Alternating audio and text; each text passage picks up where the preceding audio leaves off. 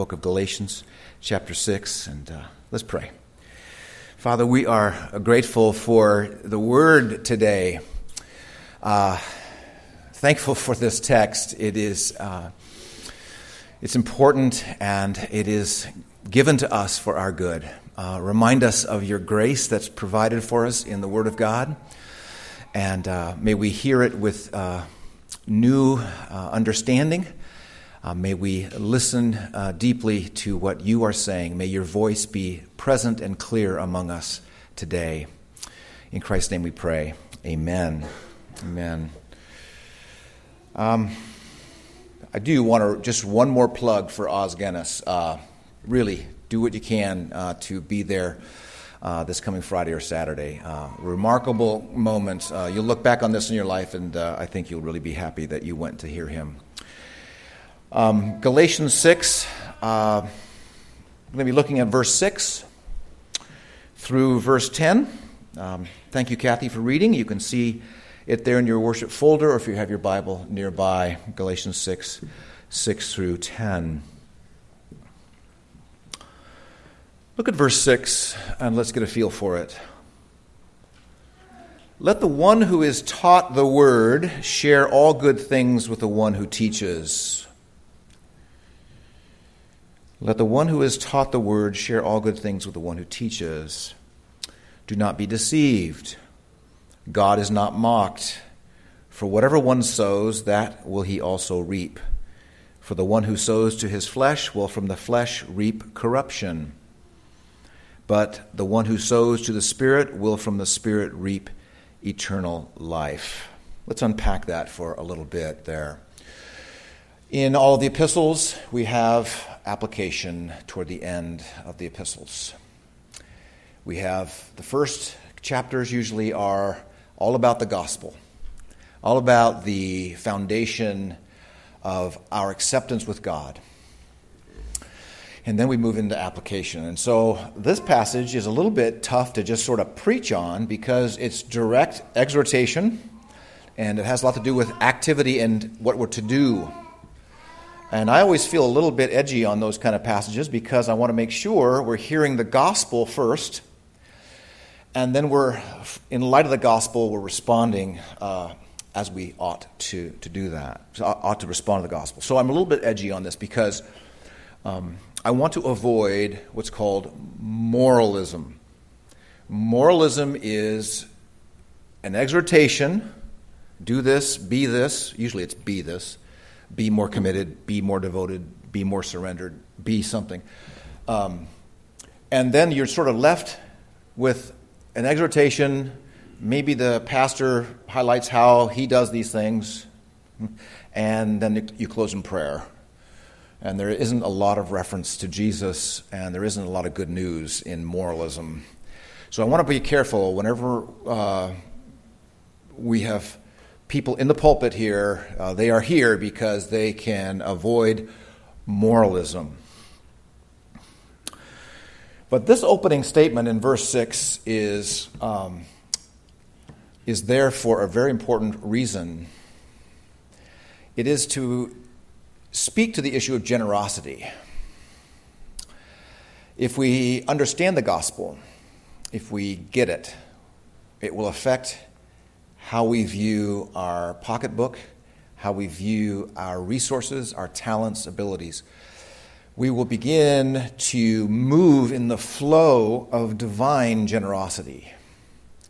Divine generosity means that within the Father, Son, and Holy Spirit, there was a decision to be generous toward sinners. This decision is called the plan of redemption. And it shows up in real time, in real space, in a real human body. And God's generosity flows from heaven to earth. For God so loved. You could say, for God was so generous toward a fallen world. So this generosity actually is an inevitable result of the gospel. It isn't just that there's some Christians who sort of become generous, and there's others who just don't, that's not an option for them, that everyone who understands the gospel is profoundly changed in their understanding of generosity. This series is on a recovery of our joy. And I recognize as a pastor, I can put pressure on you or pressure on your heart. I can do something here that would make you want to respond. And you may respond. That would be something fairly temporary. And so you can put guilt on people, you can put shame on people, you can, maybe if you're in a building program, you put the thermometer up there. How many of you have ever seen the thermometer, the giving thermometer, right? And we're behind in our giving, and so we've got to, and you come up with a clever way to get people to give. Well, there are clever ways for people, and there's professionals who actually are hired by churches to figure out how to increase giving in the congregation. And my goal here actually is not to talk about giving or finances, but it's right here in the text, so I'm required to do this. But there's an issue of the heart here, isn't there? That the Apostle Paul has enough experience with the early church that he understands that Christians need to be the foundation in the gospel and then exhortations, and they need to have it clearly spelled out. This is what an understanding of the gospel looks like. People are receiving the benefit of the preached word, of pastoral oversight, of church organization, as it were. They are receiving the instruction in the gospel. And Paul is saying that the standard or normative way of looking at this is that there is one person who is designated full-time. They don't have to be a fisherman. They don't have to be a carpenter. They don't have to have another vocation. They can actually be full-time, devoted to the care of the flock and, in particular, to preaching. This is for the health and goodness of the church. It is how God has designed it. And what is needed is this needs to be done in such a way that that individual is not distracted by a need to have another vocation. And so let those who are instructed respond in material good, financial good to the instructor. Pretty cool text for a preacher, right? Okay.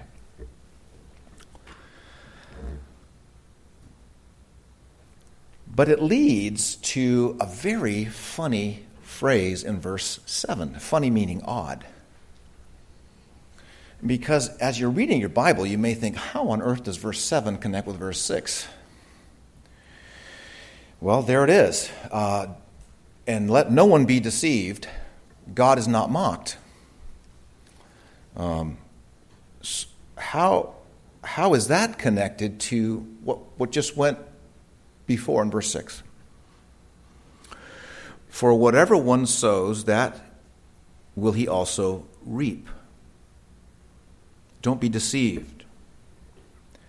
So let's put into this scenario here, and this is going to be a very straightforward teaching from God's Word. And I've thought about how to do this in a loving way, and I will try to be loving, but here's how it works. Why would anybody say, don't be deceived, by the way, and you just talked about financial resources? How on earth are those connected? All right, here's how it goes. Paul must have seen this, and he saw people who had professed faith.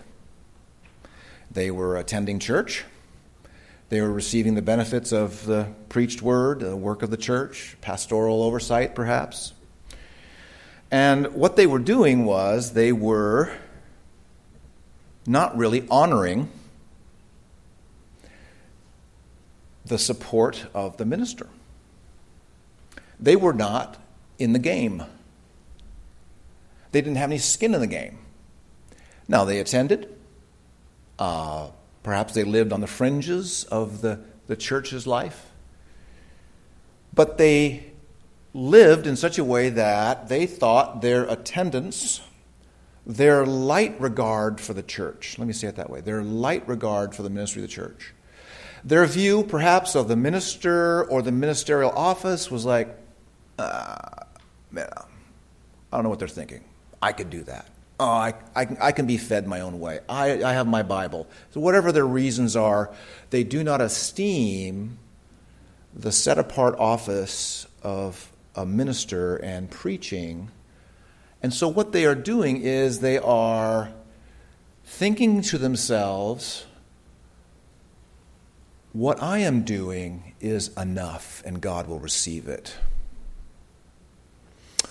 I don't really have to be involved at this level to be participating in the life of the church. Don't be deceived, God is not mocked. Meaning, God is looking right into the heart of a person who is engaging in what would really be called an empty profession of faith. This means that it's just a profession of faith, but there's no life behind it. So he now begins to explore the whole idea of where are you investing your energies, your finances, your life? Where are you sowing as a farmer? Where are you planting? And are you planting, and he brings up the flesh again, a chapter from chapter 5. He brings up the flesh and he brings up the spirit. And there are two realms to sow in. And the person who is gathering for religious purposes, wanting to put on a show, to be seen in church, to be seen, and to be, if for some reason it's part of their mode of living that they just are going to be seen in religious circles, Paul is saying that you are sowing to the flesh. You are not engaged in a response to God's will and the covenant community of God's people. Whatever they may be saying inside, in their heart, they are saying God will accept this meager, nominal response. Have you seen, though, in the ministry of Jesus, that when people understand and get it, 2 weeks ago, we heard a message on Zacchaeus.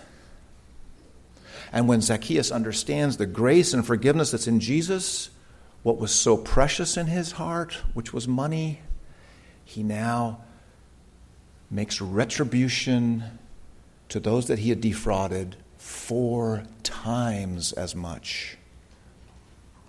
Instantly he had credibility restored, and money did no longer seem to be have a grip on his heart. To understand the gospel means to be understanding your true wealth. And so what this is a self-imposed deception.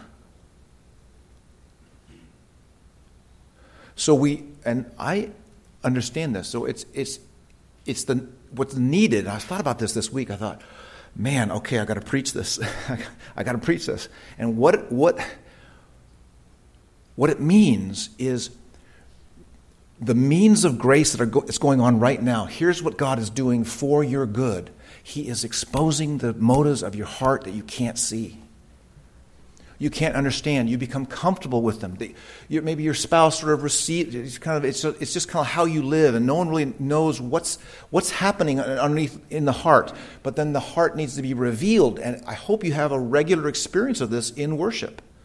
That would be like the normal thing to happen in church. Of course, your heart is going to be revealed to you. And of course we struggle. And of course there's a certain level of hypocrisy in all of us. Of course.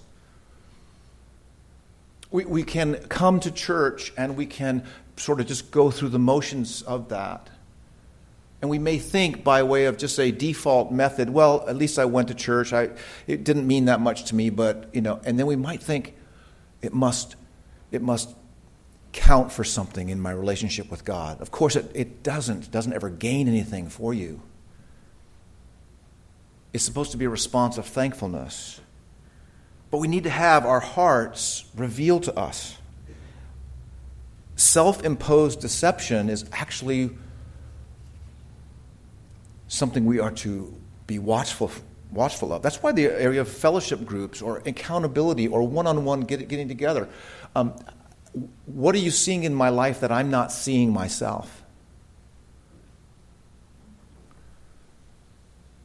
And so Paul moves to this sort of proverb, and it works in all kinds of, you can read this even in self-help books, what you sow, you'll reap, right?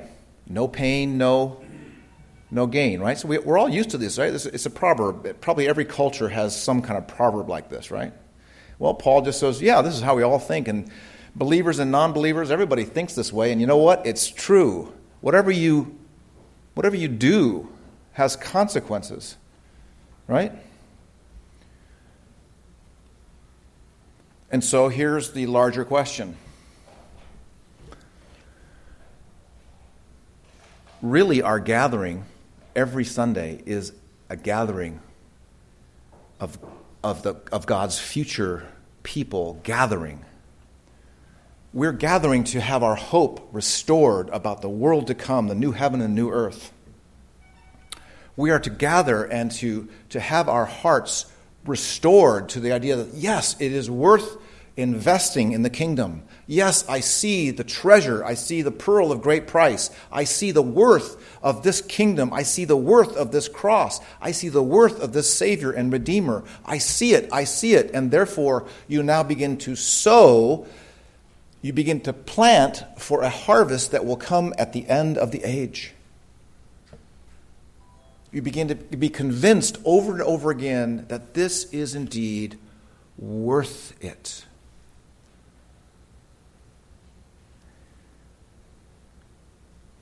And you begin to look at yourself and you begin to think, I can see where I was self-deceived. Often you can think perhaps it's where you maybe focus too much on the personality of the preacher. And you begin to sort of evaluate, this presentation of the kingdom, I sort of got it down. I've got it figured out. It can only be so much because of his abilities or his inabilities. It's only all about at a human level. But then God pierces through.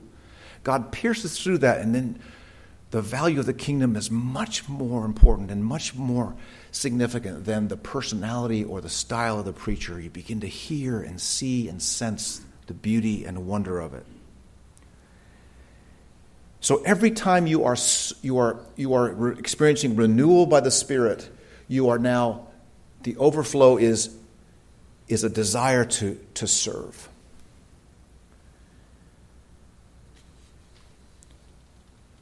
In verse 9, the subject of weariness is addressed. No doubt Paul had looked across the churches that he had planted, and he had seen over time that people, as they are doing good, they get tired. And weariness is a normal part of serving, and you got to be careful to not get burned out. But he exhorts them to keep going. Let us not grow weary of doing good. This means that we can't quite see the end result. See? As you serve in the church, you may not always see the benefit of it. See? And so you become weary in doing good. Marianne and I are in the middle of this remodeling thing in our house. And I am quite taken by watching a carpenter cut wood. I live in kind of a cerebral world, this world, and I watch a carpenter just a saw and I go, wow, like in 8 minutes, you just did something.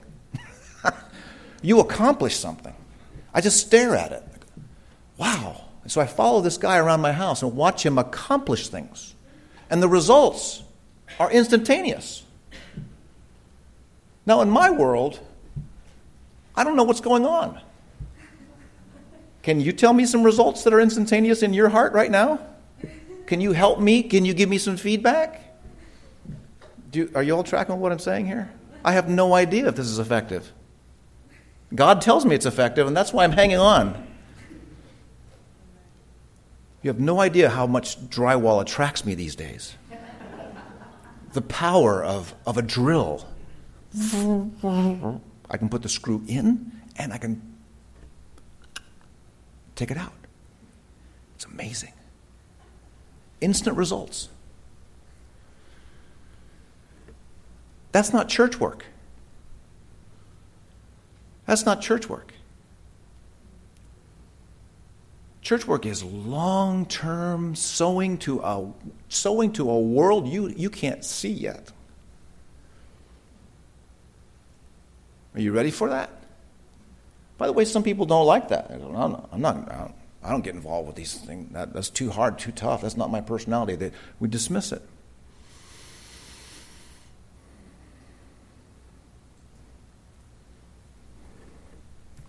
I think it's a profound, profound achievement of the gospel to get us serving other people. I think that's profound. And I'm serving other people and their needs profound. For instance, I'll give you one practical example. Here's a 15-minute ministry. Ready? Here it is. It just takes 15 minutes. Get here at 9:45. And you'll have a ministry. And you know what the ministry is? You'll greet new people. Because new people who visit the church are more organized than you. They plan their morning. And most of them misinterpret how quickly they can get here. What looks like a 25-minute drive ends up being a 15-minute drive or something. And so they're here. And they're stuck talking to me, which is okay. But actually, I would rather have them talk to you. Because you see, I'm paid to be good. You're good for nothing. Never mind, I'm sorry. That's a cheap joke. I use it once a year.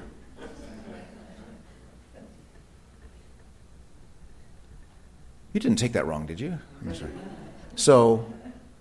But you see, here's the deal. In Romans 12, we're told to outdo one another in honoring each other. Did you know that? Outdo one another in honoring each other. So, you can honor the guests who come to worship here by you being present. Introduce yourself. Talk about your experience here. Welcome them. Maybe they're new to the island. Orient them. Maybe they live here, the Kailua, for a long, long time. You could introduce yourself. That's a very simple ministry. You are honoring a guest who comes to worship here. Galatians 6:10. Now let's take a look at this for a moment. So then, as we have opportunity, let us do good to everyone, and especially to those who are of the household of faith. Wow, that's you could drive a truck through that passage there. That's wide. There's a lot of creativity there. Do good. What do you mean, Paul? What does it look like? Well, as we study our New Testament, you can get lots of good ideas and direction.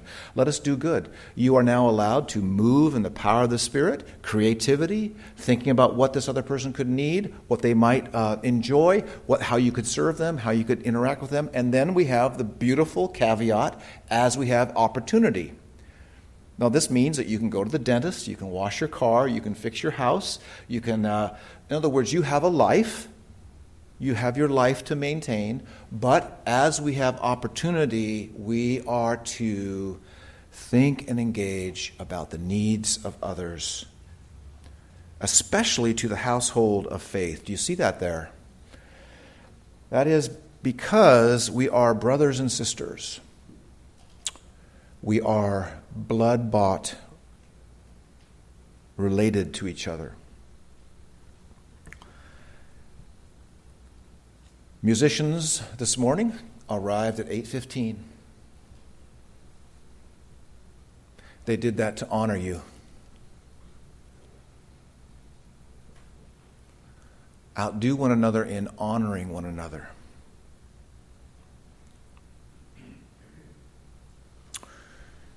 Think about it. Think about the need to build up the body of Christ. I'm thinking a lot about our college students who go off to college and are facing significant financial challenges. These are what we call covenant children. Covenant children. Now, when they are little ones, we say a vow that we will help those parents in the Christian nurture and admonition of these children, right?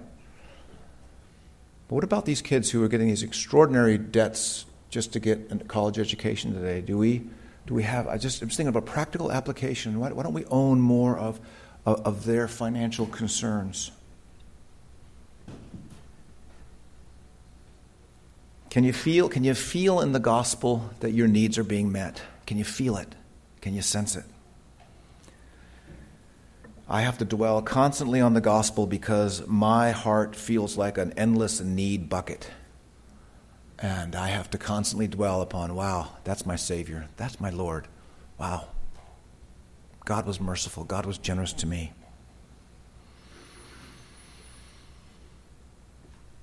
It will always feel a little bit painful to serve others.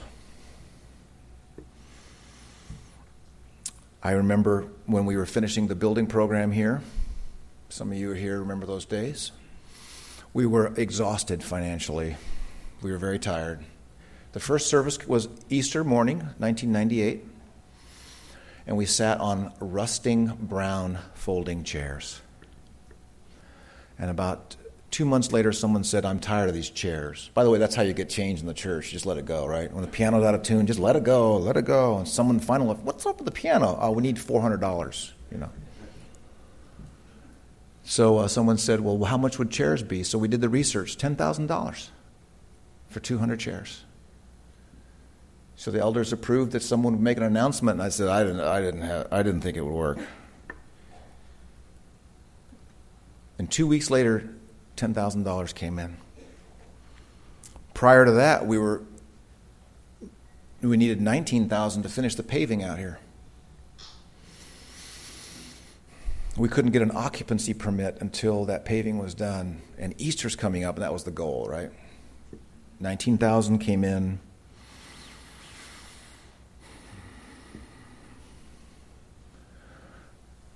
It's a process of dying. It's dying to yourself. When you die to yourself, God provides the power to do what you didn't think was possible. All of our obedience is shaped by the cross.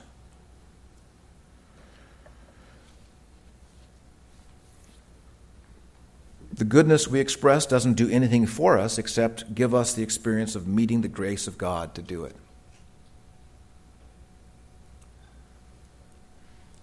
And what happens is that God takes us out of our own glory story and moves us into the true story of glory. And we express thankfulness to Him for that.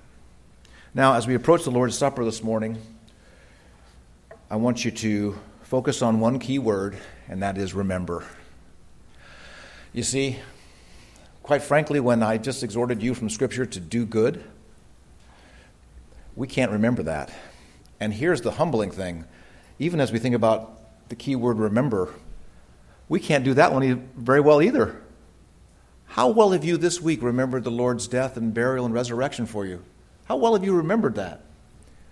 The key word this morning is remember. The word is not do good. The word is not perform. The word is not accomplish. The word is passively receive the active work of Jesus for you. This means that He lived His perfect life, went on the cross, offered His righteousness on your behalf, and now you are called not to do something dynamic, not to be a world changer. You're not supposed to go out and fix everything. You are called to remember. And from that remembering, God will empower you. God will give you strength and goodness. Goodness will become a value in your heart. Goodness toward others. Sacrificial, Christ-honoring, death-dying goodness. So let's remember. And as we do it, there's power to do what feels impossible. Let's pray.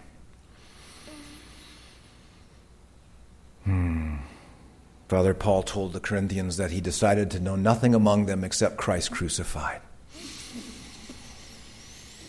Father, we thank you for the word remember. Help us to remember now.